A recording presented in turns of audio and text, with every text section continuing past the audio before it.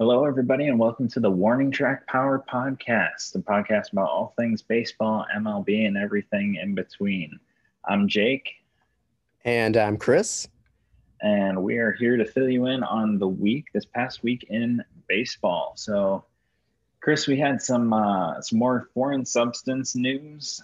We got an all-star voting update, and just our kind of typical format that we've decided on so far. So we're going to recap each of our favorite teams, get into a little fun fact about this day in baseball, June 14th, and then we have our top underachiever and top overachiever of the season thus far, and we'll be talking about the American League West Division, the last of the three American League divisions, before we hop to the National League next week. So you ready to get started here?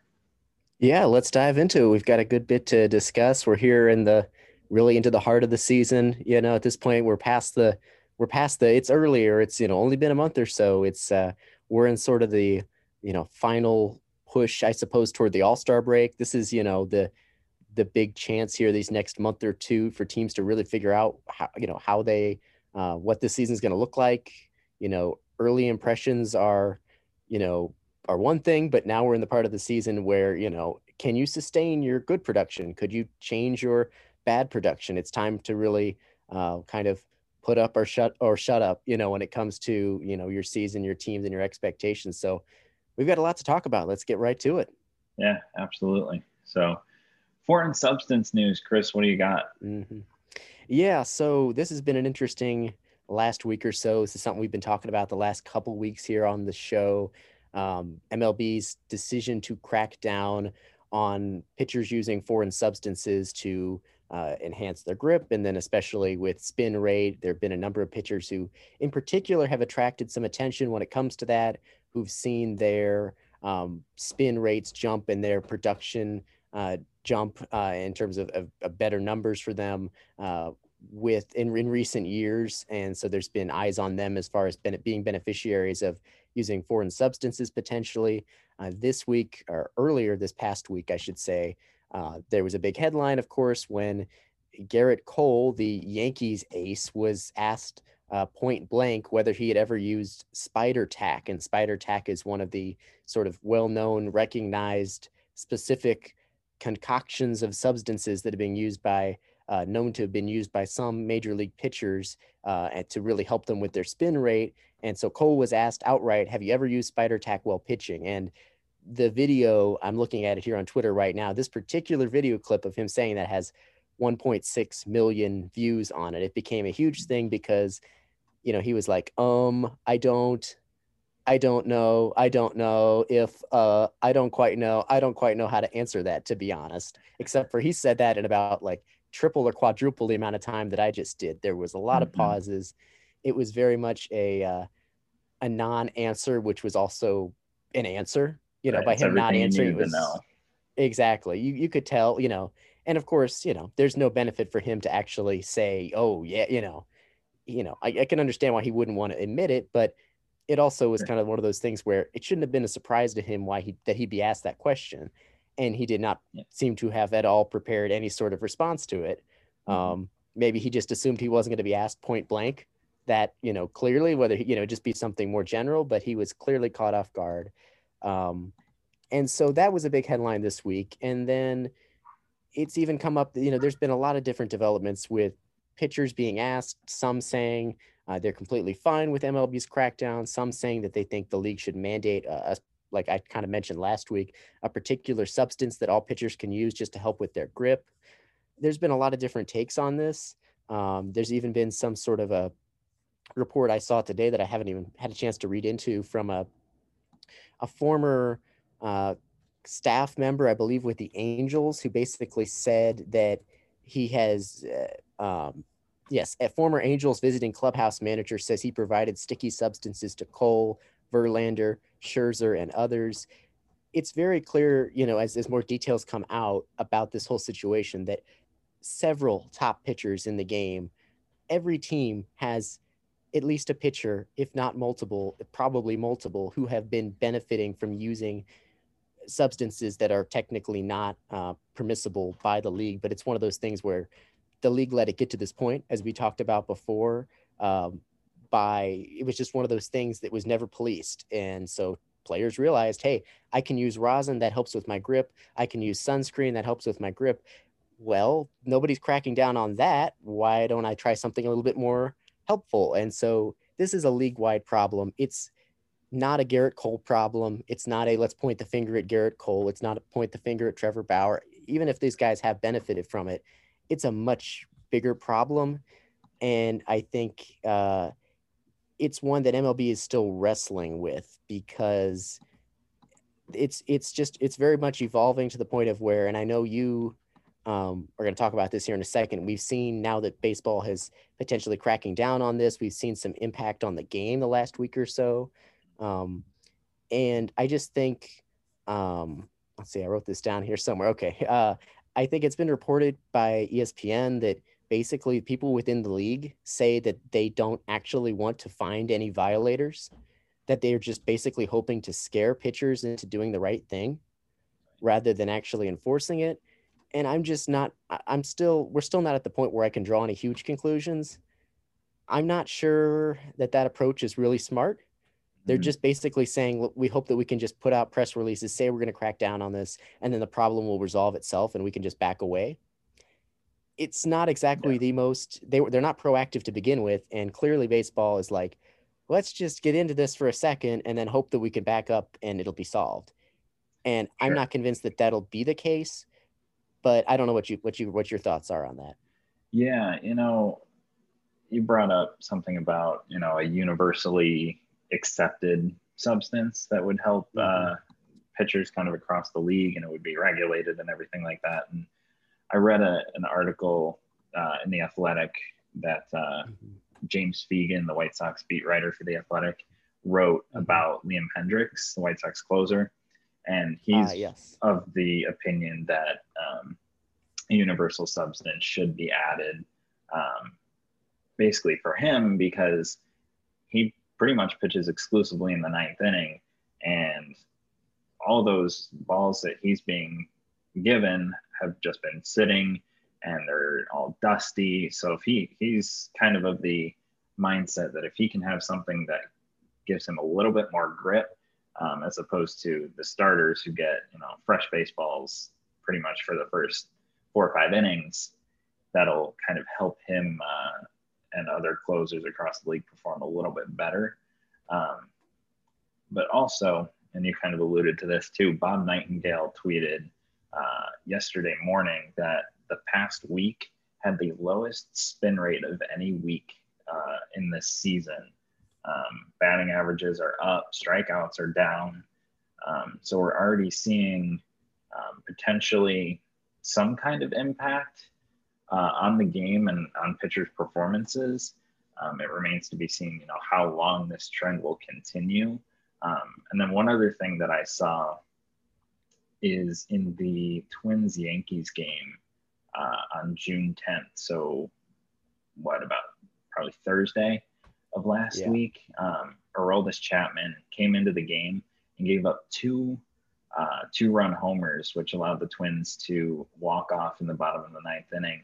He did not get a single out, and he was throwing fastballs 94, 95, 96, which for Aroldis Chapman, who regularly sits 100 plus with his fastball, was a little bit startling. So obviously it's kind of like the Garrett Cole situation last week or a couple of weeks ago when we said he had the lowest spin rate of his career. But again, it's something to keep an eye on and a trend that may or may not develop.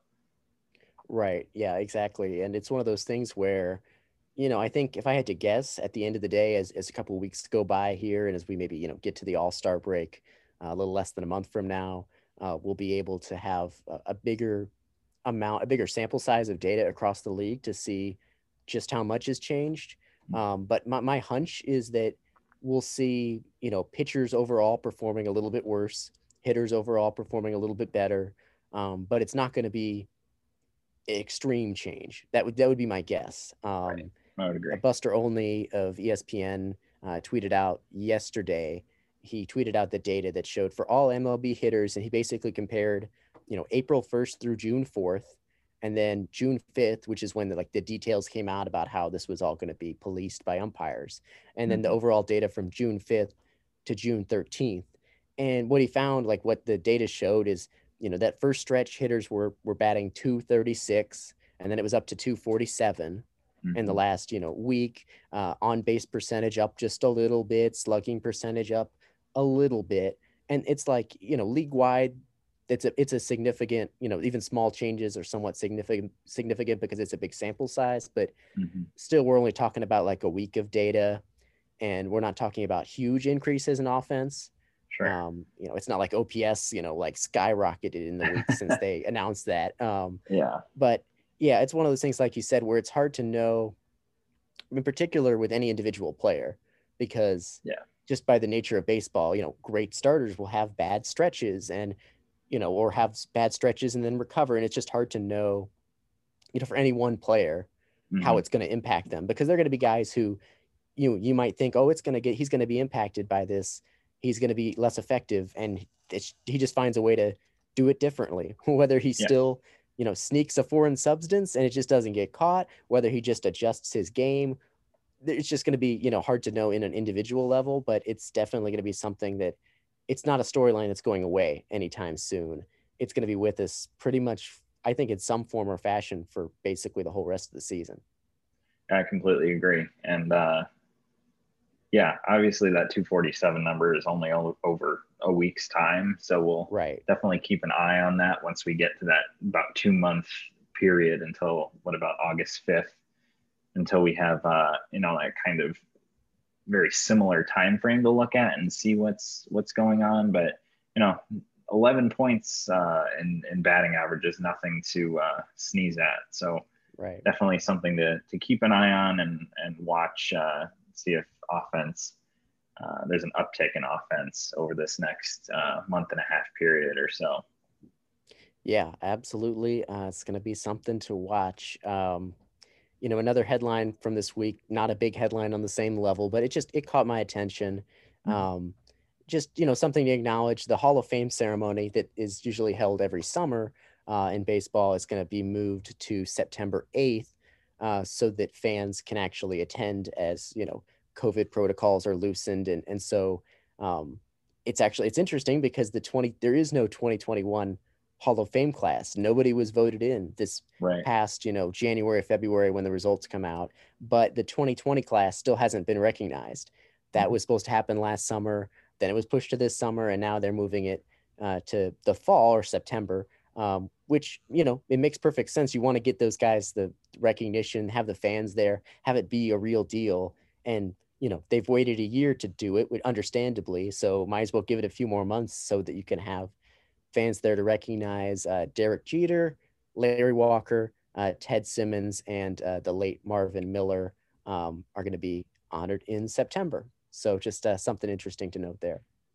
Yeah, absolutely. And, I think especially Larry Walker, at least when I started paying attention to baseball, he was kind of toward the end of his career. He was playing for the Cardinals, and I never really saw him in his prime, but knowing kind of what I know now about him, definitely one of the best players of kind of that mid 90s to early 2000s generation, and just seemed like a very fun player to watch when he was in his prime with Colorado. And then Derek Jeter, I mean, not much more can be said about him.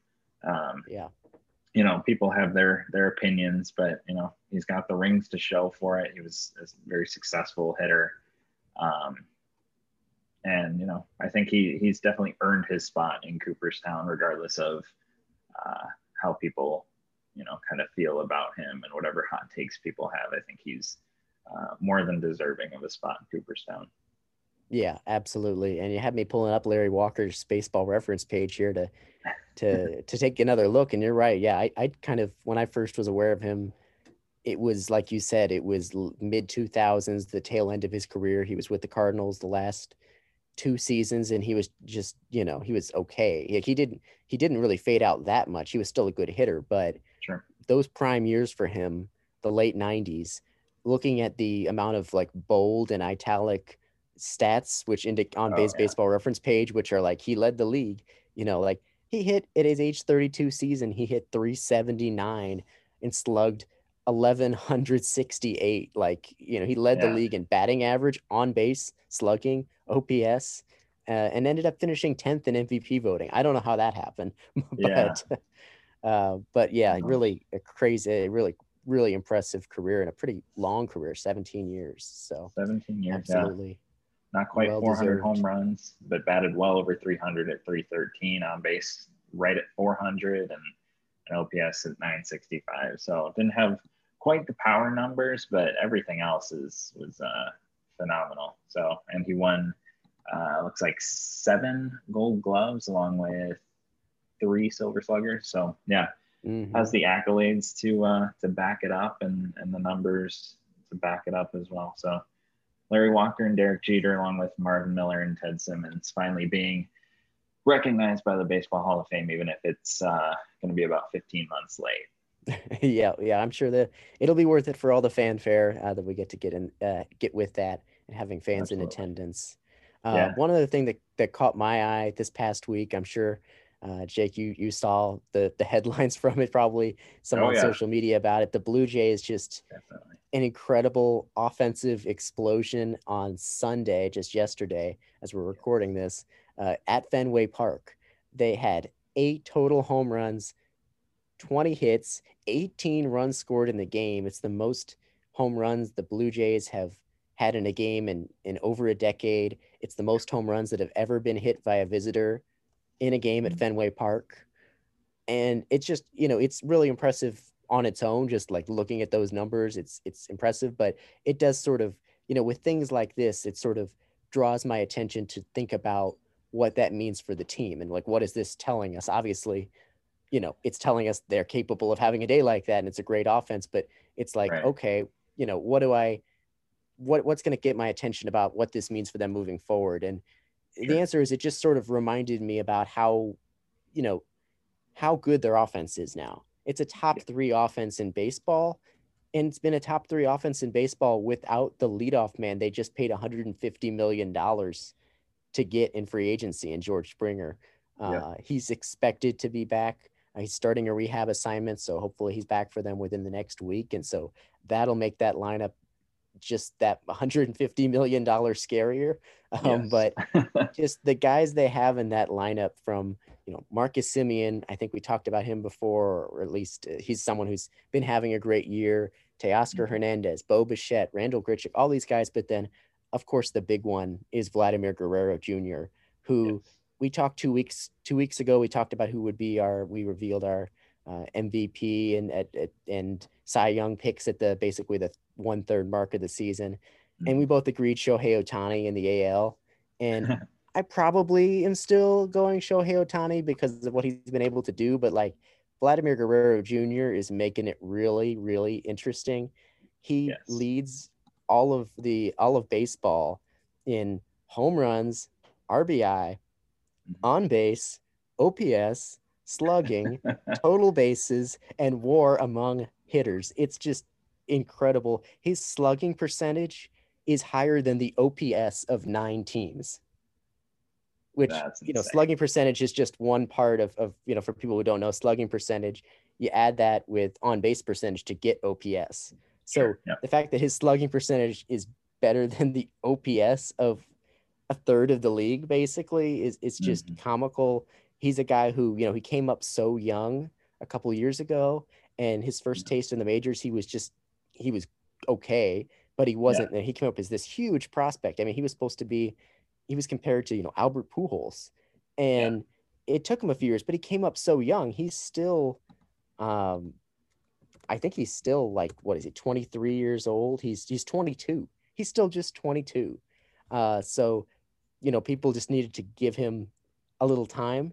People Mhm. expected immediate results. He's still 22, and he looks like one of the best hitters in the game at Yes. that age. He's going to be Mhm. a guy that if we're not already thinking about it that way, people need to be thinking about it and comparing him and putting him in the same class as the Acuñas and the Sotos and the Tatis Juniors of the world. Yeah. Obviously, he's not a Absolutely. gifted defender in the same way, but just in terms of young, amazing MVP caliber hitters, Yes. He's right there and a big part of why the Blue Jays have been so successful this year. Yeah, I mean, you look at his stat line, basically the same number of at bats. He had 221 at bats last year. He's got 226 coming into today. He's doubled his amount of walks. He has virtually the same number of strikeouts, and his on base percentage has jumped by almost 120 points, along with his slugging percentage. You know, he didn't really have the power numbers in just 60 games last season. He had 9 home runs and 33 RBIs. Yeah, like you said, leading the league with 21 homers, 55 RBIs, OPS 1128. I mean, you'd be hard pressed to find a better hitter from all aspects in the major leagues right now. You know, you got your Mike Trouts and your Ronald Acuñas, like you said, but Vladimir Guerrero Jr. is definitely forcing his way into the American League MVP conversation, because as of right now, if you ask me to pick who my MVP is, I don't know if I could pick. You know, Ohtani brings, like you said, so much to the table from both sides of the ball. But I mean, you take Vladimir Guerrero Jr. out of that Blue Jays lineup, and what does it look like? Yeah. But anyway, getting back to that game, that 18-4 game, he had Teoscar Hernandez with 2 home runs. He had 6 RBIs after those 2 3-run homers. Lourdes Gurriel Jr. had 1. Marcus Semien, Bo Bichette, Vlad Jr., and Rowdy Tellez, all with home runs.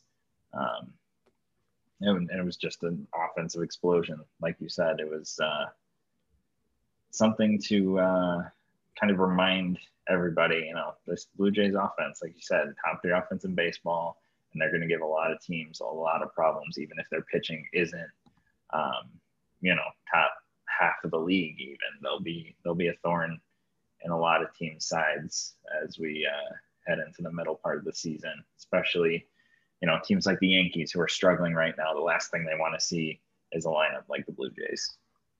Yeah, no doubt about it. I sometimes think about just like if maybe the Blue Jays go out and add a good starting pitcher at the deadline, or, you know, prior to the trade deadline and about a month and a half, like that could make them legitimately, you know, one of the best all around teams in the game. Obviously, like you said, like we said, their offense is elite. Their pitching is below average to average-ish.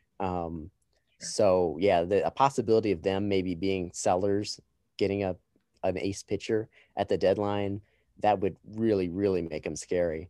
No doubt about that. And the talk about Vladimir Guerrero Jr. leads perfectly into our next segment, because he is leading all players in voting for the All-Star game.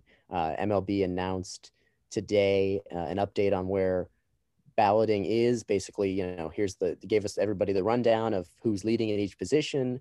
And Vladimir Guerrero Jr. is leading all players to head to the All-Star game, which is going to be in Denver on July 13th. Jake, was there anybody, you know, we don't necessarily have to go down and read off the entire list for each of them, but was there anything that really caught your attention among the news, the update that MLB provided today? Not particularly. Everything was kind of fell, you know, as I was expecting. You know, you got Nick Castellanos and Jesse Winker in the top 3 in National League outfielder voting. Those are 2 guys that we've talked about pretty regularly on the show. Not as high as I thought they might be in terms of, you know, receiving votes, because Castellanos has 11% and Jesse Winker has 9%, closely followed by Mookie Betts with 8%. I don't know, you know, I'm not super familiar with what Betts is doing this season, but, you know, I think those numbers for each of those guys should be higher. And then in the American League, you got first place Mike Trout, who is hurt, and third place Byron Buxton, who is hurt. So I think that's kind of interesting. Obviously, 2 of the best outfielders in baseball right now, but both have definitely missed their fair share of time, and Trout probably going to be out a significant time longer than Buxton, probably not even back in time for the All-Star game next month. As far as anything else goes, Tim Anderson in third place for American League shortstop voting with 11% of the vote behind Bo Bichette and Xander Bogaerts. Yoan Moncada getting 13% of the vote behind Rafael Devers. He's in second place. And Jose Abreu getting 9% of the vote behind Vladimir Guerrero Jr. for first base in the American League, as well as I believe Yasmani Grandal is in second place for American League catchers behind Salvador Perez. So the White Sox have the potential to be very well represented this season, as well as obviously pitchers are not voted on by the fans, and any reserves will be determined by a combination of ballots from the players and the commissioner's office. So pretty much everything falling as I would expect. Chris, is there anything that you that's kind of stuck out to you? Yeah, I think you hit on a lot of things that I observed as well. Honestly, I was a little bit, the thing that almost surprised me the most was how much it made sense. Like usually every year, and these obviously aren't the final, all-star, it's just a balloting update. There's still much more time to go for things to change. But this usually every year there's like a couple guys who they're not non-deserving, like they are deserved to be there, but the idea of them as the starters, it's not. There's usually a couple guys that stand out as like, okay, I'm fine that they're on the team, but they really shouldn't be the starter for their league. Right. There really isn't anybody on this list of who the leaders are right now in both leagues who I look at and say, oh boy, that's just the fans of that team kind of just being really aggressive with the voting, and that's not really deserved. And there really isn't any of those players. Looking up the American League, Devers and Bogaerts from the Red Sox. Basically, the American League infield is Red Sox on the left side, Blue Jays on the right side, with Guerrero Jr. and Simeon. You mentioned Trout and Buxton both out. They both were off to very great starts, especially Buxton before they got hurt. So, I think, like Trout will probably be there and be recognized, but not play. That's my guess.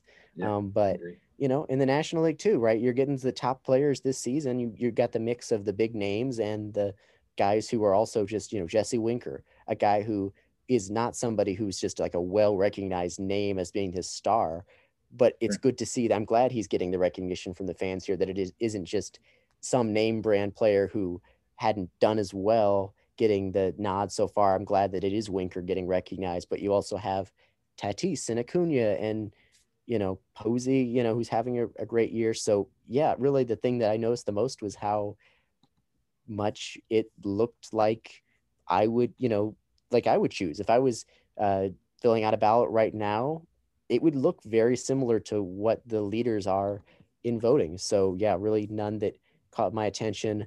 You mentioned some of the White Sox guys. I'll go ahead and mention some of the Cardinals guys. It doesn't look like there's going to be a ton of representation from the Cardinals, which is fine because frankly, there's not a lot of guys who deserve it. They've got some guys who have been good players, but there's not, Yadier Molina is second in NL voting. He's had a very good year, but Buster Posey has also rebounded. It's the year of the old catchers rebounding. And so Posey's deserved there, and everywhere else I look, I don't really see, Arenado is second in balloting in the NL, but Bryant's had a better year. I think, there's just really isn't anybody else in the Cardinals. I would think, I don't think I have what happened to the numbers. The outfield, obviously we've seen a great run from Tyler O'Neill here recently, but it's not going to be fast enough. And he's not a big enough name for him to get in there. I don't think so. No real complaints. I think that's fine. I'm not somebody who's so blinded to my team that I can't, they're like, oh no, all the Cardinals should be all stars. So I think, yeah, pretty good so far. Yeah, I would agree. And that kind of takes us very loosely into our next news item here. This was just something I saw on Twitter a couple of days ago when I believe it was Saturday. Somebody tweeted and wondered what were Paul DeJong's numbers This is going to get very specific. What were Paul DeJong's stats during Saturday away games since 2019 while wearing the Cardinals' baby blue uniforms? And John Boy Media picked this person's tweet up, and tweeted out that Paul DeJong has a slash line of 303, 397, 712, and an OPS of 1015 during Saturday away games since 2019 in the baby blue uniforms. He's played 19 games, 78 plate appearances, 20 hits, 10 walks, 8 homers, and 18 RBIs. He's 5 for 13 with 5 homers this season while wearing the, on Saturday away games at least. So just a very, oddly specific, but it's kind of one of those things that, like, yeah, those are numbers that exist, but do they matter? No, absolutely not. It's just kind of something fun to, kind of look at and, see, what if he wore these uniforms every day? And what if every day was a Saturday away game? So something weird and something, only baseball, right? Yeah, it's really weird. That one caught my attention as well. And so I've been looking this up now while you've been talking to see, like, what could this be? Like, is this just one of those random things? Is there actually something behind it? And so I looked at his numbers, and it seems like he does, so most Saturday games are, well, I won't say most, a lot of them are day games.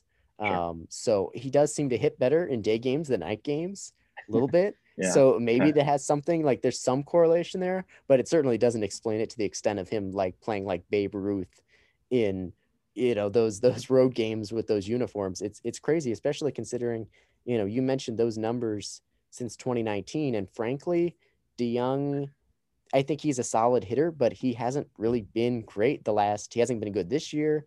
He was only mediocre last year. So it's kind of even more, it's not like this is a guy who normally hits 280 and then he just hits 303 when in those uniforms. This is a guy who, since the beginning of 2019, has a batting average of 227. So the fact that the numbers you just mentioned stand out even more, it's just, like you said, it's one of those crazy things about baseball, where it's just like, this guy, I don't know if he's comfortable in that uniform. Is it a complete coincidence? Who knows? But that's baseball for you. Right. Absolutely. And another thing that's, well, not really baseball, but has to do with baseball. This is something I just saw today. Jacob deGrom. We've talked about him at length on the show, and we've had our minds blown by the ability and the display of pitching that he has put on all season long and for most of his entire career. But Jacob deGrom has pitched 64 innings this season, and he has allowed 4 earned runs, which by itself, incredible stat. As a batter, he has had 25 at-bats. Yeah, he has 25 at-bats, and he has driven in 5 runs. I mean, there's no words anymore. I don't even know what to say. I mean, you have a pitcher who he has literally contributed more runs offensively than he has allowed defensively on the mound. Like, right. And for anyone not named Shohei Ohtani, that's incredible. Right, exactly. I mean, it's incredible. We talked about him last week. I saw another stat that just is 2 days ago that basically looks at, it's a pretty simple stat. We've talked about WAR in the past, and it just is, since the beginning of the 2018 season, using Baseball Reference WAR, Jacob deGrom has been the best player in the game since 2018. He has the highest BWAR of any player in baseball since the start of 2018. Mookie Betts is second, Mike Trout is third, then you have Bregman and Scherzer, names like you generally expect, no surprises there. And then you have deGrom, who's just been I think he's got to be, at this point, he is my favorite, I think, for NL, not just Cy Young, but probably MVP. I mean, he's on track here where we're going to be in serious territory about him potentially breaking the single season all-time lowest ERA mark.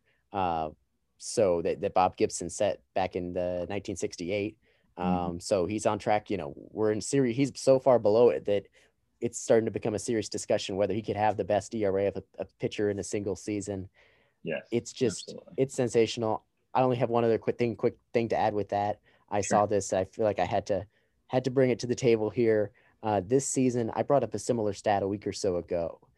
He has been produced more WAR than 13 of the other 2019 pitching staffs in baseball. Wow. Like the entire pitching staffs of 13 teams have combined to be less productive than DeGrom.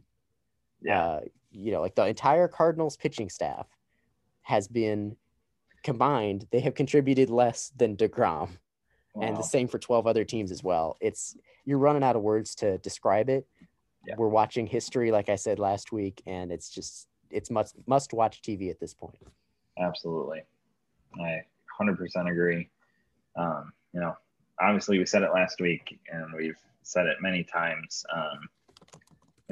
Keep every time DeGrom is on the hill and you're able to see it either on TV or in person, make sure to watch it. Because we're witnessing some kind of history right now. And one other minor thing to mention about another very talented pitcher in baseball right now is Shane Bieber for the Cleveland Indians. He's got some injury trouble. Chris, what do you know about that? Yeah, so just a short time ago here on Monday, he was placed on the injured list by the Indians with a right shoulder strain. He hasn't been, he's been overshadowed by the likes of Jacob DeGrom and, the Shohei Ohtani hype and things like that, understandably so. And he hasn't been posting a 1.2 ERA or anything, but he's been very good this year following up his Cy Young season at 2.52 ERA. He leads the majors in strikeouts, and now he's going to be not even throwing for 2 weeks before he gets reevaluated. So best guess is it's probably like a month before we would potentially see him, or at least, maybe the All-Star break. I don't know if he pitches again before the All-Star break. So this is obviously relevant to the White Sox because at this point, the Indians look like the only potential competition to the White Sox in the AL Central. There's already a 5.5 game difference between those teams, and the Indians, a team that has a very, very bad offense. They rely on that pitching staff, and without Bieber for probably the next month, that really could sink them even deeper. It could really give the White Sox a chance to gain a really significant edge, more than they even have right now, to really pull away, frankly, in the division. Yeah, absolutely. And, like you said, that offense for the Indians is not very good at all. And add the Shane Bieber injury to the Zach Plesac injury that happened. Right. He joined the IL just about a week ago now. So top two starters for Cleveland out at least for probably a week or so before Plesac is able to come back and be 100%. But then you have, Aaron Savali, good starter. And then beyond that, I don't know what they're going to do because they got right now on their depth chart listed, they have Juan Carlos Mejia and Cal Quantrill. So if you're Cleveland, you're just hoping to tread water until at least Plesac comes back and put together enough offense to, keep pace with Chicago, because otherwise it could be pretty much the end of the road for the Indians' playoff hopes. Yeah, well put. And I think it brings us into a nice transition for us to discuss our teams, how they performed this week. We have, once again, teams heading in opposite directions, and one of them we just mentioned, the White Sox, just continuing to find success, and really just like there's, I said before, like eventually I think they're going to go through some rough patch, and it just isn't happening. It's been another great week for them, right? Yeah, absolutely, Chris. You are 100% correct. The White Sox went 5-1 over the past week. I was really excited for the Blue Jays series that happened Tuesday, Wednesday, Thursday of last week, and it lived up to the hype. Game one, Carlos Rodon was brilliant again against the very tough Blue Jays lineup. He went 5 innings, allowed just 1 earned run, and struck out 8. Very low-scoring pitchers duel through pretty much 8 innings, or through 7 innings at least. Andrew Vaughn hit a solo home run in the 7th to tie it at 1. And then he ended up driving in the game-winning run with a sacrifice fly in the 8th inning. The Sox added 4 more runs in the 8th to win 6-1. They got 4 scoreless innings out of 4 different relief pitchers: Jose Ruiz, Evan Marshall, Garrett Crochet, and Liam Hendricks. They did everything they needed to win, played the game fundamentally well. And it was just a good team win from top to bottom. In game 2, kind of the exact opposite of game 1. It was very similar in terms of a low-scoring pitcher's duel. It was a 2-1 Sox lead headed to the 8th. Lance Lynn was phenomenal again. He pitched 7 innings of 1-run ball. Aaron Bummer came in for the 8th. It started with a drop third strike and a couple more base hits, and then throwing error by Tim Anderson. And the Blue Jays ended up winning 6-2 after scoring 3 in the 8th and 2 in the 9th. But the worst news coming out of that game is the White Sox lost Nick Madrigal to a torn hamstring in the 7th inning, trying to run out a ground ball. There was really no guess as to when he'll be back. It's still to be determined if he's going to need surgery for that. If he does, it would be season ending. But we're still waiting for an update on that. So another key piece to the White Sox down with a pretty serious injury. But then game 3, Sox are able to bounce back. Another great starting pitching performance. Dallas Keuchel did it this time for them: 6 innings, 2 earned runs, and 8 strikeouts. Sox got 3 in the first after a Grandal homer and an Abreu RBI double. The Jays fought back with a run each in the 5th and the 6th, but the Sox added 1 each in the 7th and 8th. Liam Hendricks comes in and gets his 16th save, and the White Sox take a 5-2 win. And 2 games out of 3 from the Blue Jays, who will most likely be a playoff team in October. And we talked about their lineup at length earlier. And then after that, we head to Detroit for 3 games. Game 1, I don't really know how to describe game 1 of this series. It was kind of, if a baseball game could be a fever dream, I think that's what this game was kind of like. There was a wild rundown, which led to a run for the White Sox, courtesy of Adam Engel. A pickoff throwing error by Jake Rogers, the Detroit catcher. Liam Hendricks kind of lost his cool because of rain. He threw one pitch, decided it was too wet, and threw the ball into the dugout. And then he came back and gave up his first earned run since April 24th, which was on a game-tying homer by Daz Cameron. Yohan Moncada did come up big in the top of the 10th inning with a game-winning sac fly. And Aaron Bummer closed it out in the bottom of the 10th. Giolito, another great start for White Sox pitching. 6 innings, 2 earned runs, and 9 strikeouts. Game 2 was an offensive explosion by all accounts. 15-2 win. Brian Goodwin, the call-up for the White Sox after Madrigal went down. He started his White Sox career 2 for 2 with an RBI double and a 3-run homer. He ended the day with 5 RBIs. Leury Garcia and Yermin Mercedes also added 3 RBIs apiece. Dylan Cease went 5 innings with 7 Ks, 5 innings just because there was no need for him to go any further than that, as the Sox were up pretty big at that point. And game 3 was the sweep game. Carlos Rodon flirted with another no-hitter. He took one to the 7th this time before giving up an Eric Haas double. And that was their only hit of the game. For the Tigers, he struck out 9 over 7 innings. Jose Abreu went 3 for 5, and Leury Garcia added 2 more RBIs to his total, leading to a 4-1 Sox win. And we were talking about this earlier before we started recording. The White Sox now have a plus 106 run differential, which is the best in baseball, 15 better than the second place Dodgers, and the only team in the American League with a positive run differential. So very interesting there. The White Sox will host the Rays for 3 games, which is going to be a very entertaining series. Game 1 is going on now, and the White Sox trail 3-2. It's Lance Lynn versus Tyler Glasnow, and both starters have been touched up so far. Bottom of the fourth with 2 outs and Andrew Vaughn at the plate at this point. But up until today, and me writing this probably jinxed it, but White Sox starters hadn't allowed more than 2 runs in a start since June 5th, which was 7 starts in a row. So jinx, no jinx, I don't know, but Lance Lynn has given up 3 in 4 innings pitched so far. So definitely a successful week, a good showing against a very good Blue Jays team, and then sweeping the Tigers, which they should absolutely do. So they're beating the teams they should beat, and definitely competing very, very strongly with the teams that are definitely putting themselves in contention for the postseason.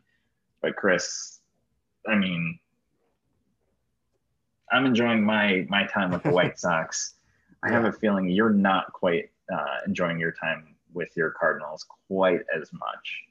Yeah, it's not been as pretty. It's not been as pretty. I will say that. Yeah. I'll just say this real quick when it comes to the White Sox. Sure. I just keep looking back to that pitching. It just keeps getting the job done. You just said it with that stat. And, I'm looking at some of these numbers from their pitchers over the last couple of weeks, and you have Rodon, who's still right now has a 1.89 ERA. Lance Lynn getting the job done. Keuchel settling in. I mean, it's just, that's the thing that's really held them together, because I'm looking at the lineup that they're throwing out there, and it's got great players in it, but because of the number of injuries that they have at this point, it's not like it's incredibly threatening top to bottom. Like, you got Anderson, you got Abreu and Grandal, but Garcia and Mendick and Adam Eaton, like, it's not the most threatening thing in the world, yet they just have guys who keep coming through offensively. They still have those stars in like Anderson and Abreu, and the pitching is just right there all the time. It's really, really impressive. And it's something that I really, really am jealous of, because that is a thing the Cardinals lack. Like, it's among, and I saw some national people say this, so it's not just me saying this off the top of my head. Sure. Among potential contending teams, I don't think there's a bigger, more glaring, obvious need for a team than the Cardinals need for pitching at this point. Like, it's really bad. It was another rough week for the Cardinals, who went 1-4. And frankly, I don't have a lot of reasons for hope. And I don't mean like I'm calling off the playoff hopes. I'm not saying that they're done and they're toast, because they're still around 500. It's not like I'm saying it's over, but it wasn't pretty. They started the week by splitting a 2-game series against the Indians. Carlos Martinez was bad in game 1. Adam Wainwright was good in game 2, and he's really been their only dependable starter of late. Is a, 39 or something now year old pitcher, and that's the only guy they can really count on. One bright spot has been Tyler O'Neill continuing to produce. He had 2 home runs in that game 2 against the Indians. And then the Cardinals went to Wrigley to face the Cubs in a really big series. It's the first time Wrigley Field was allowed to be at full capacity, and it was packed, and the Cardinals proceeded to get swept. And it was really ugly. They blew a 5-1 lead in the first game. I was sitting there thinking, okay, well, even if they lose 2 of 3, it looks like they can win this first game. Then at least they can say, at least they say they got one of them. They blew a 5-1 lead. The bullpen was bad. In the second game, John Gant imploded. His recent, just disastrous run has continued. He didn't get through the second inning. Cardinals pitchers had 8 walks in that game. You just can't win a game against a good team when you issue 8 walks as a pitching staff. And game 3 was almost more disappointing than the other 2, because this time Carlos Martinez was able to get back on track. He gave up 2 runs, but none of them were earned, and he got through 7 innings and only issued 1 walk. But there was an error by Paul DeJong, and there was no offense, so that was almost more deflating than the other 2, because at this point there's a run of the bullpen being bad and of the starting rotation having some real struggles. But when you get a starter who can go out there and actually give you a decent outing, and then your offense falls flat, that's really, really just distressing, I suppose. You have the Cubs out here. They're, on top of the NL Central, along with the Brewers at this point, tied atop the NL Central, and the Cubs have won 15 of 20. The Cardinals have now lost 11 of 13. it's just bad. I mean, the numbers kind of speak for themselves. The pitching is just so bad. They really only have a few relievers they can actually trust, like two or three, and they only have, their rotation is so depleted at this point. They got Andrew Miller out there with a nearly 5 ERA. Carlos Yeah. Martinez still has a 5.5 ERA. Another guy in the rotation, Oviedo, has a 5.7 ERA. And they've got three other relievers in their bullpen with an ERA above 6. Like, it just, it just doesn't get the job done, Yeah. and I don't know where there's going to be able to, like I said last week, I'm not sure that even if they do go out and acquire some pitching, I'm not sure they can, or that one or two players are going to fix the problem, because it's so all in, like, it's everywhere. It's Yeah. not just a couple guys. There's only a couple guys they can count on. So I'm not sure how much a player or two would really fix it. Fortunately, I will say they have a really, really easy stretch here for the next couple weeks. They're playing against Miami starting on Monday tonight as we're recording this, and I believe they're already losing. Okay, it's 2-1, 2-1 in the fourth as we record this, so maybe they'll come back. I don't know. Cool. Yeah. But they've got a really easy stretch. They play Atlanta after this, which they're a good team, but they haven't been great. And then they play Detroit, Pittsburgh, and Arizona, who are probably maybe the three worst teams in baseball, three of the four worst teams in baseball. So this is the time, like, the schedule's being kind to them. It's saying you're down right now, you're struggling, you're missing guys. This is as easy as it gets. If they can't at least if they can't even go 500 in this stretch, then I really don't have any hope. They should be going well over 500 and beating up on these teams to try to keep in a good position in the standings. So I'll stop blabbering about them, but it's pretty, it's not very encouraging right now. We got teams going in different directions, Yeah. but this is a good opportunity for them, to beat up on these teams that they should be beating up on, so that they can stay in the picture, because a bad stretch against teams like this, it would put them really far down in the hole and mean that they, you play these bad teams now, that means, you assume the good teams are going to come up after that. And, I don't have confidence in them beating good teams. So we got to do it now. Right. No, definitely. And Pittsburgh and Arizona are the two worst teams in the National League. You got Detroit coming up, who's the looks to be fourth worst, tied with Minnesota, fourth worst team in the American League, and then Miami, who's kind of just average in the National League East. So, yeah, definitely an opportunity coming up for the Cardinals to grab some easy wins and kind of, put themselves back into the race in the National League Central. But Chris, for your sake, I said it last week, I'll say it again this week. I hope they can find a way to get it together, because it can. I know it's not fun. I've been there with the White Sox, so oh yeah, it's not. It's never any fun when you you play a bad game all the way around and you lose, and then you get a phenomenal start like Carlos Martinez gave you in Game 3 yesterday against the Cubs, and somehow you still find a way to lose it. So, yeah, definitely deflating and disheartening for Cardinals fans, and I definitely feel for you and the Cardinals as a whole, because that is no fun. Yeah, it isn't fun. I appreciate that. Obviously, like you said, you've been there. You've had those, had to deal with that. I've been pretty fortunate. The Cardinals have been a good team for a long time, so I can't complain too much. But clearly, still want to get this turned around. Yeah, so that'll bring us into our little intermission here, our This Day in Baseball for June 14th, the day we are recording this episode. So we are going to go back to June 14th, 1996, and talk about one of the greatest shortstops of all time, Cal Ripken Jr. On this day in 1996, Cal Ripken Jr. broke the world record for most consecutive games played in baseball, with 2,216. So now this is the world record. He had already broken the previous record in MLB, held by Lou Gehrig at that point. But the previous record holder for the world record was Sachio Kinugasa. I'm hoping I'm saying that correctly, but he was a former player for the Hiroshima Toyo Carp in Nippon Professional Baseball in Japan. Obviously, Cal Ripken would go on to play 2,632 consecutive games for the Baltimore Orioles over his 20-plus year career. But Kinugasa was a great player in his own right in Japan. He was 7th in Nippon Professional Baseball in home runs, 5th in career hits, and 10th in career RBIs, and was inducted into the Japanese Baseball Hall of Fame in 1996. And he was actually on hand for the game when Ripken broke his record, which was kind of cool to read and learn about.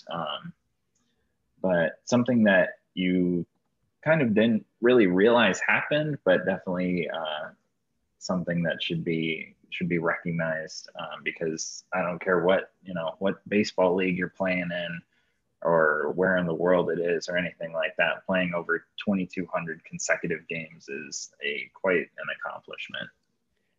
Yeah, it absolutely is, and I think this was a really interesting one because I didn't obviously, about the him breaking Lou Gehrig's streak of 2,130 games, but I did not realize this aspect of the getting to breaking the world's record. Yeah. So that's an interesting one, and it never ceases. I think we kind of maybe I don't mean you, but just baseball fans in general, kind of who know the history a little bit of with Cal Ripken Jr. and his streak. I think it kind of you forget about how remarkable it truly was because that's just not the kind of thing you see in baseball these days. I mean, obviously we haven't seen it since, but just in terms of players playing, I don't know, guys playing even 162 games in a season. I mean, how many guys I'd be interested to go, I'm not going to look it up now, but I'd be interested to know how many guys even do that in a given season these days. And that's 162 games, let alone over 2,000. It's hard to wrap your head around. It's one of those things that's just like, oh yes, very impressive. He did that. That's amazing. But when you actually think about how many seasons of playing, 162 straight, it would take to get to, I mean, how long of a stretch that was. Players these days, it's just not something anybody even, it's not something we talk about any player even potentially challenging. Like, it's not like, oh, well, such and such a guy got even halfway there. It just doesn't happen. Yeah, it's pretty crazy. And I just pulled up the Baseball Reference page for 2019, and there were only 5 players that played all 162 games for their team. They were, let's see, lost it. Here we go. Jorge Soler, Whit Merrifield, Starlin Castro, Jonathan Villar, and Marcus Semien. So definitely no real, like all-star caliber players. You can make the argument for Whit Merrifield, and obviously that was Marcus Semien's, I believe, his breakout season that year. Yep, that was his career season where he hit 33 homers. But he's probably the best player on that list. So, playing 162 games, only 5 players did it in 2019. So, Cal Ripken Jr. playing over 2,600 consecutive games, there will be nobody that ever gets close to that record. And probably, like you said, gets even halfway there. So, yeah, the last guy, I just pulled up the list of all time of the most consecutive games played list that Cal Ripken is atop, and the only guy this in the 2000s, the only guy this millennium who has played, only one guy has played over 1,000 consecutive games. That was Miguel Tejada from 2000 to 2007, and he only got to 1,100. So yeah, it's just nobody else is even gonna get close. Yeah, absolutely. So after that, we're gonna jump to our division spotlight of the American League West Division, and right now, as it stands today, the Oakland Athletics sit atop the division, 40 wins, 27 losses, with a 2-game lead over the Houston Astros, who are 37 and 28, with a significantly better run differential at plus 86 versus the A's plus 21. Really looking at it right now, I think it's going to come down to those 2 teams, and whoever doesn't get in probably grabs that second American League wildcard spot if it doesn't go to one of the teams in the American League East. Oakland, we've talked about it before, kind of in that same realm as Tampa Bay, low payroll, somehow can always put a very good product on the field. They have guys like Matt Olson, Matt Chapman. Pitching staff includes guys like Sean Manaea, Chris Bassett, guys that are very, very good, but there's no real superstar on the team. And then you have the Houston Astros, who are full of superstars: Carlos Correa, Jose Altuve, Alex Bregman, Yuli Gurriel, Yordan Alvarez, Zach Greinke on the pitching staff.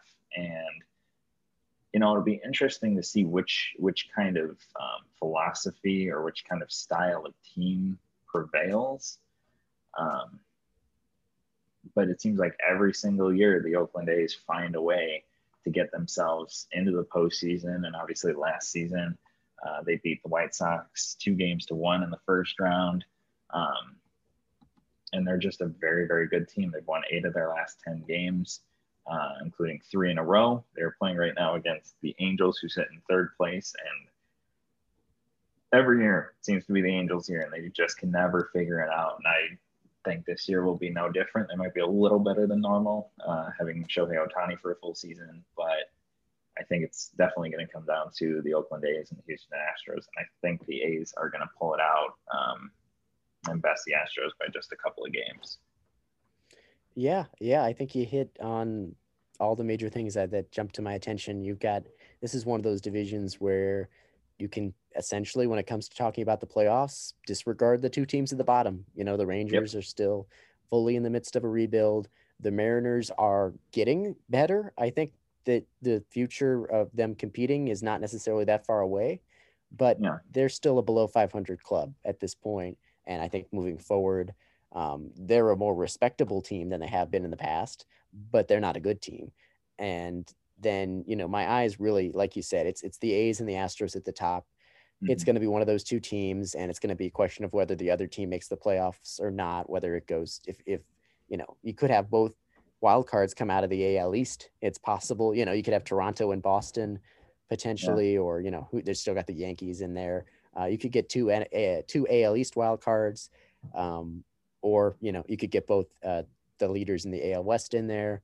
I don't know how the A's keep doing it. It's kind of like the Rays, not to that extent, but it's just one of those teams where every offseason they lose a couple big contributors and somehow they find a way to not really fall back a step at all. Matt Olson's been huge for them this year. He was just horrible last year. He hit 195 last year, and now he's out there hitting basically 290 with 18 homers. I mean, he's been an MVP candidate for them. I mean, not a guy we talk about a lot, but still a great player. So, but the Astros, I think, have actually, you talked about the run differential. I think the Astros have, I think that they're 2 games back, but I think they've basically the same, or even potentially played a little bit better. And I don't think that that's really going to change, because you mentioned the star power that they have. There's always some questions with them. I don't know about the pitching, but I also don't know about the A's pitching, and somehow it continues to be productive. So despite the lack of brand names there. So I think it's going to come to those 2. And then there's, like you said, there's the Angels. I feel bad. I don't feel bad for their ownership, because they're the ones, I mean, but, you get Ohtani going. Of course, Trout's been hurt, but they've actually played well since Trout's been out. They're 8-2 in their last 10 games. They've been playing well. They're 8-2 in their last 10 games, and they're still only a game above 500. It's like, I've talked about this before. They've got some really great talent: Rendon, Trout, Ohtani, but there's not enough quality depth. It's a big drop off between a couple great guys, and then it's just a bunch of dudes. And you need better depth. You need better guys in the middle. You need better 2nd-tier hitters than that, or it's just not going to work. And better pitching. So, I'm going to go ahead and predict at this point. I'm going to predict Houston to win the division, but I'm actually rooting more for the A's, but I'm just going to give Houston the edge a little bit. But I would not be disappointed either way. Yeah, probably one of the more intriguing races in the American League. And definitely one to watch. 2 very, very good teams at the top with the A's and the Astros. So as we get closer to the midway point, and then after the All-Star break to the push for the playoffs, it's one to keep a close eye on. And now we're going to hop into our last segment, the top underachiever and top overachiever of the season so far. So for underachiever, Chris and I each picked a player that has surprised us in a negative way. And for overachiever, a player that has surprised us in a positive way. But, for underachiever, we think they can be way better, and they've proven they can be way better than what they're doing. For overachiever, we think they're probably going to regress more to their average stats and more towards not being as great of a player as they've shown thus far this season. So we'll start with the underachiever. We each picked a player from the same team, the Cincinnati Reds, and I will go first. And my player is Luis Castillo. And this really could go for the entire Reds pitching staff, but I think Luis Castillo has been the most stark example and the kind of definition of an underachiever this season. He is 2-9, which we know record doesn't mean a whole lot at this point for pitchers anymore, but his ERA is 6.47. Is he a 6.47 pitcher? No, because his FIP is 4.56. Still not great, still not even good, pretty much average. But one thing that jumped out to me looking at his baseball reference page is he has thrown 64 innings this season and allowed 46 earned runs, which leads the league. Last year, he threw 70 innings and only allowed 25 earned runs and pitched to a 3.21 ERA and actually pitched better than that. His FIP was 2.65. So Luis Castillo has just been very, very bad for the Cincinnati Reds. He has proven he can be so much better. He was an all-star in 2019, pitching to a 3.4 ERA, striking out 226 batters. And it's not like he's walking a lot of guys. He's only issued 27 walks. He's allowing a lot of contact, a lot of hard contact, and just not performing to the level that, his team needs him to, and the level that he has kind of established himself to be as a pitcher. And, he still has time to turn it around. It's only June 14th. So, for his sake, you never like to see anybody performing poorly. So for his sake, I hope he can turn it around because the Reds need it. They're getting career seasons from Winker and Castellanos, and they definitely deserve a lot better. Those two guys deserve a lot better from the pitching side, especially for Luis Castillo, because it's been a very bad first 2 months of the season for him. Yeah, no doubt about that. That was actually the first name that came to mind for this segment for me. And I saw that you had already gone with them. So I was like, oh, I'll go to plan B. But yeah, sorry. This is a guy who, no, you're good. It was a good, appropriate choice because this is a guy who I saw heading into the season. Some people had ranked as like as a top 10 pitcher in baseball. Like, he'd become a, legitimate kind of ace caliber pitcher. And he has the highest ERA of any qualifier in baseball right now. So it's just ugly. Like, I think you said basically everything that I was thinking on that. He's got time to turn it around. He hasn't been as bad as the numbers would suggest, but still it's really, there's no great explanation for what's going on unless there's a hidden injury we don't know about. So hopefully he's able to flip the switch here and get back to being the guy that we all know he can be. Absolutely. Yeah. And the guy that I picked for my top underachiever is, like you mentioned, we both picked Reds. I picked Eugenio Suarez, who could legitimately be one of the best power hitters in baseball. In 2019, he hit 49 home runs. So that's the kind of guy he could be. He hit 49 home runs with a 270 batting average. So a very respectable, not great, but very respectable batting average. The years prior, he was 280, 260, 250. So a good hit. I mean, not just a big power hitter, but also a decent average at worst. It was still decent.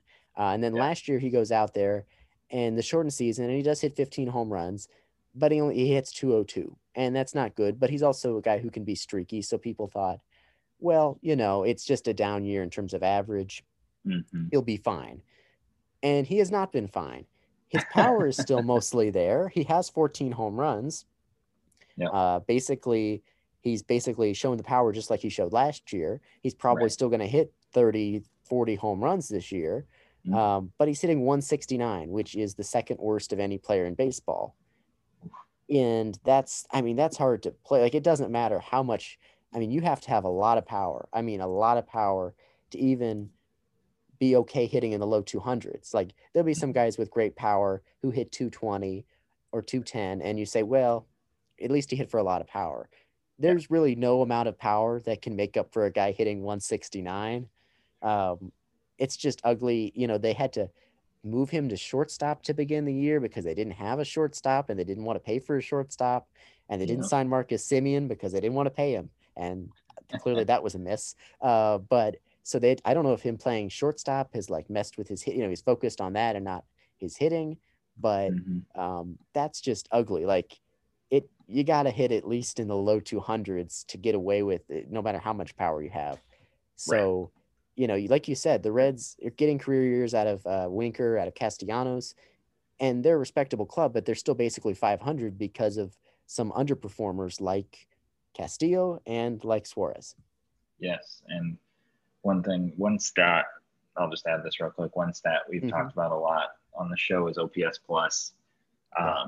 And during Suarez's best years, like 2017, 2018, 2019, he was sitting 115, 130, 130 again in 18 and 19. Last year, he was at 98, just a tick below league average. This year, he's at 63. So yikes. very, very far below league average.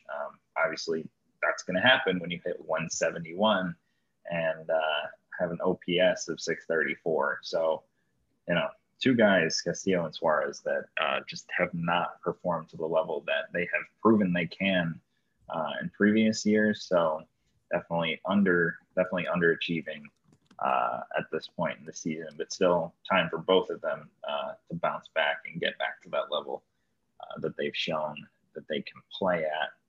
Overachiever, Chris, you want to get us started? Sure. I will get us started with Brandon Crawford. This is a really interesting case. He's a name who's been around a while. He is the oldest starting shortstop in Major League Baseball at 34 years old, and he's tied for first in baseball in defensive WAR. So he's been the best defender. By that metric, he's been one of the best defenders in baseball, despite being the oldest starting shortstop in baseball.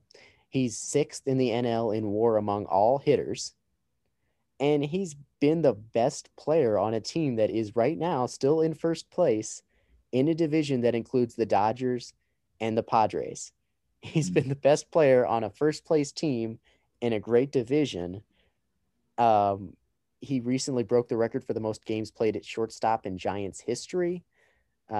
He has shown it's June 14th, and he is tied for his second most home runs he has ever hit in a season at 14. Wow. This is not a guy who's ever been recognized for having a great bat. Even in his good prime years, he had a respectable bat. He was always a great defender who, just a great defender who was a okay hitter. His OPS pluses were like around 100 most years, a little below, a little above. He's just a solid average-ish hitter, but a great defender at shortstop. And so that certainly played. This year, he's out there with an OPS plus of 141. Right. He's not going to keep this up, this level of offensive production. Apparently, he's made some changes to his swing, and maybe he does have a career year offensively. He probably will at the end of the day because of the head start he has. Right, definitely. But still, it's just amazing to see a guy like this, a guy who, just in my head entering this year, it's like, oh yeah, he's still the Giants shortstop. He, he's a good defender, but he's getting older and he hits 11 home runs and hits 250 and he's just a dude. And here he is out here as one of the best players in the National League. He's going to regress, but it's not to say that he's not going to be a good player or have a career year. It's a cool story that you have a guy like that for shortstops, 34 is old, and Yes. he's still getting it done. Yeah, absolutely. I mean, he was a two-time All-Star, 2015 and 2018. And like you said, he's only ever hit 20 home runs once. He hit 21 in 2015. But beyond that, the most home runs he ever hit was 14, and he's at that mark now, like you said. So will he surpass 21 home runs? I mean, at this pace, probably. It would be Yeah. quite a drop off, at least in power, if he didn't. And at this point, he's got by far his best OPS plus at 141 of his career. Um, but yeah, I mean, between Buster Posey and Brandon Crawford, I mean, the Giants are having a kind of a bounce back year for established veterans that we all kind of thought were uh, not washed up, but past their prime. Even Sure. you look at Evan Longoria, batting 280 with 9 homers. Another guy that we thought was all kind of on his way out, but I guess the Giants have found something in all of them, and they found something in themselves to help that team to a first place position in the National League West. That includes the Dodgers and the Padres, who we all thought were going to be the two horses in that division race. And then the Giants came and said, hey, we're still here. We still have a team on the field, and they are better than both the Dodgers and the Padres. So, yeah, Brandon Crawford, we'll see if he can continue it, but definitely something to keep an eye on. My overachiever comes from one of the worst teams in baseball, probably top 5 worst team in baseball, but it's Adam Frazier, second baseman for the Pittsburgh Pirates. And Adam Frazier is a guy who came into the league in 2016 as a light hitting middle infielder at about 270, 280 in his first handful of seasons. Didn't play well last year. Only hit 230. His on base percentage was below 300. Hit for a little bit of power, 7 homers in about 200 at bats. And then this year he's come out and kind of taken the league by storm. His batting average is 336. He's getting on base almost 40% of the time. And even his OPS is 871 because he has 23 doubles, which leads the league. And he also leads the league in hits with 85. So definitely somebody that kind of came out of nowhere. Not heading for a ton of home run power. He's only got 2, but he's got 24 RBIs. Already passed his mark from last year in about 50 more at bats. But 23 doubles. He only had 7 in 2020. So he's found his stroke.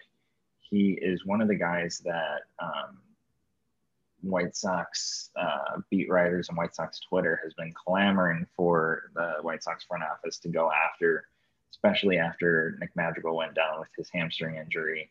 And I definitely think it would be a smart move, even if it is just a rental situation, because Madrigal will presumably come back and get back to the level he was playing at before.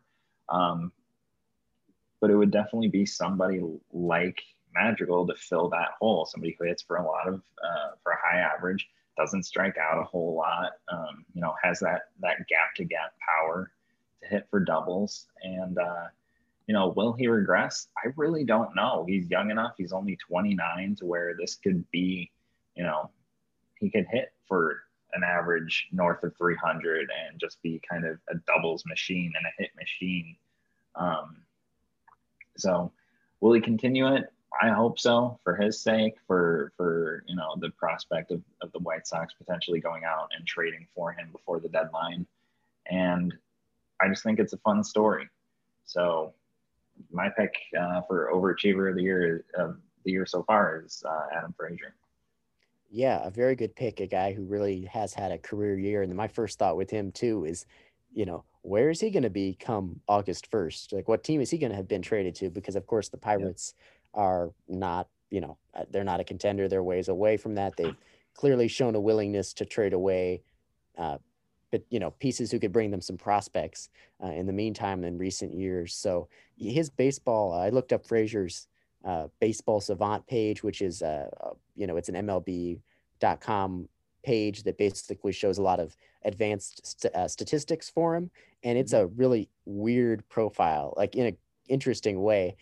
His expected batting average is in the 89th percentile, meaning like he legitimately is a great average hitter. Like he is probably going to hit above 300. Like that's not a surprise, like you said.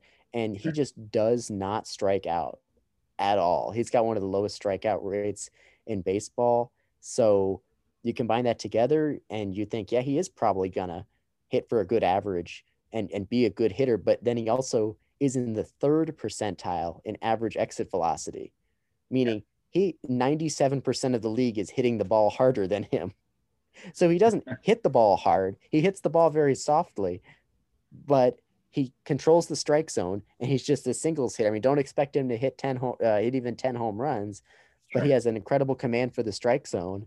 And yeah, maybe he would be a kind of a very good replacement for Nick Madrigal if the White Sox were willing to go out and spend a little in terms of prospects to get him. But yeah, really interesting profile because he's so bad in some, not bad, but he's so, low below average here and so above average here. I think the end result is a good player who is having a career year at age 29, like you said.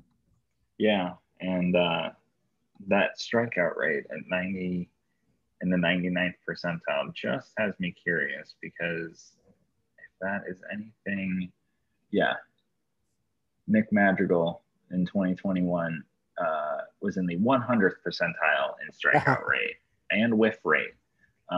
So very comparable two players, at least from that perspective, because either guy really strikes out or swings and misses a whole lot, because Adam Frazier is in the 98th percentile in whiff percentage. So definitely a guy I would like the White Sox to at least take a look at. They haven't had any major problems since Madrigal went down, but it is a long season. Guys will get tired just from being used more than they were expecting to be used. But so I think that is all we have time for today. We got through all of our content and talked about all the major stories in baseball that happened over the last week. White Sox start a series with the Rays, and the Cardinals with the Marlins, correct, Chris? Yes, they're playing the Marlins right now at home, and as I'm looking here, we have another injury to throw in here. Right elbow inflammation for Tyler Glasnow, the Rays ace. So injuries keep piling up for pitchers. I just wanted to throw that in there. But yeah, Cardinals at home taking on the Marlins. Yeah, I had the game over here on my phone, the White Sox game, and I saw Glasnow leave the game potentially early. It was the 5th inning, so I didn't really think too much of it. But then I saw a replay of him kind of moving his wrist around a little gingerly. So hopefully it's not. I'm not sad that it happened against the White Sox, but definitely don't want to wish any injury on any player, even if they are playing against your team. So hopefully Glasnow can bounce back and he's not out for too long, because we have seen way too many injuries this season to a lot of very, very good players that it's a shame that baseball is missing out on this season. But that is all the time we have.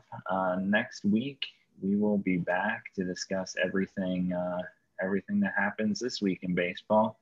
We'll see if the Blue Jays can continue their offensive high, and the White Sox can continue their great streak that they are on with the series against the Rays, and then going to Houston for 4 games, which is going to be very tough. And we'll see if the Cardinals can get back on track and at least play a respectable week against their next batch of relatively easy opponents. So for Chris, I am Jake, and that is all we have on this week's episode of the Warning Track Power Podcast. Thank you for listening.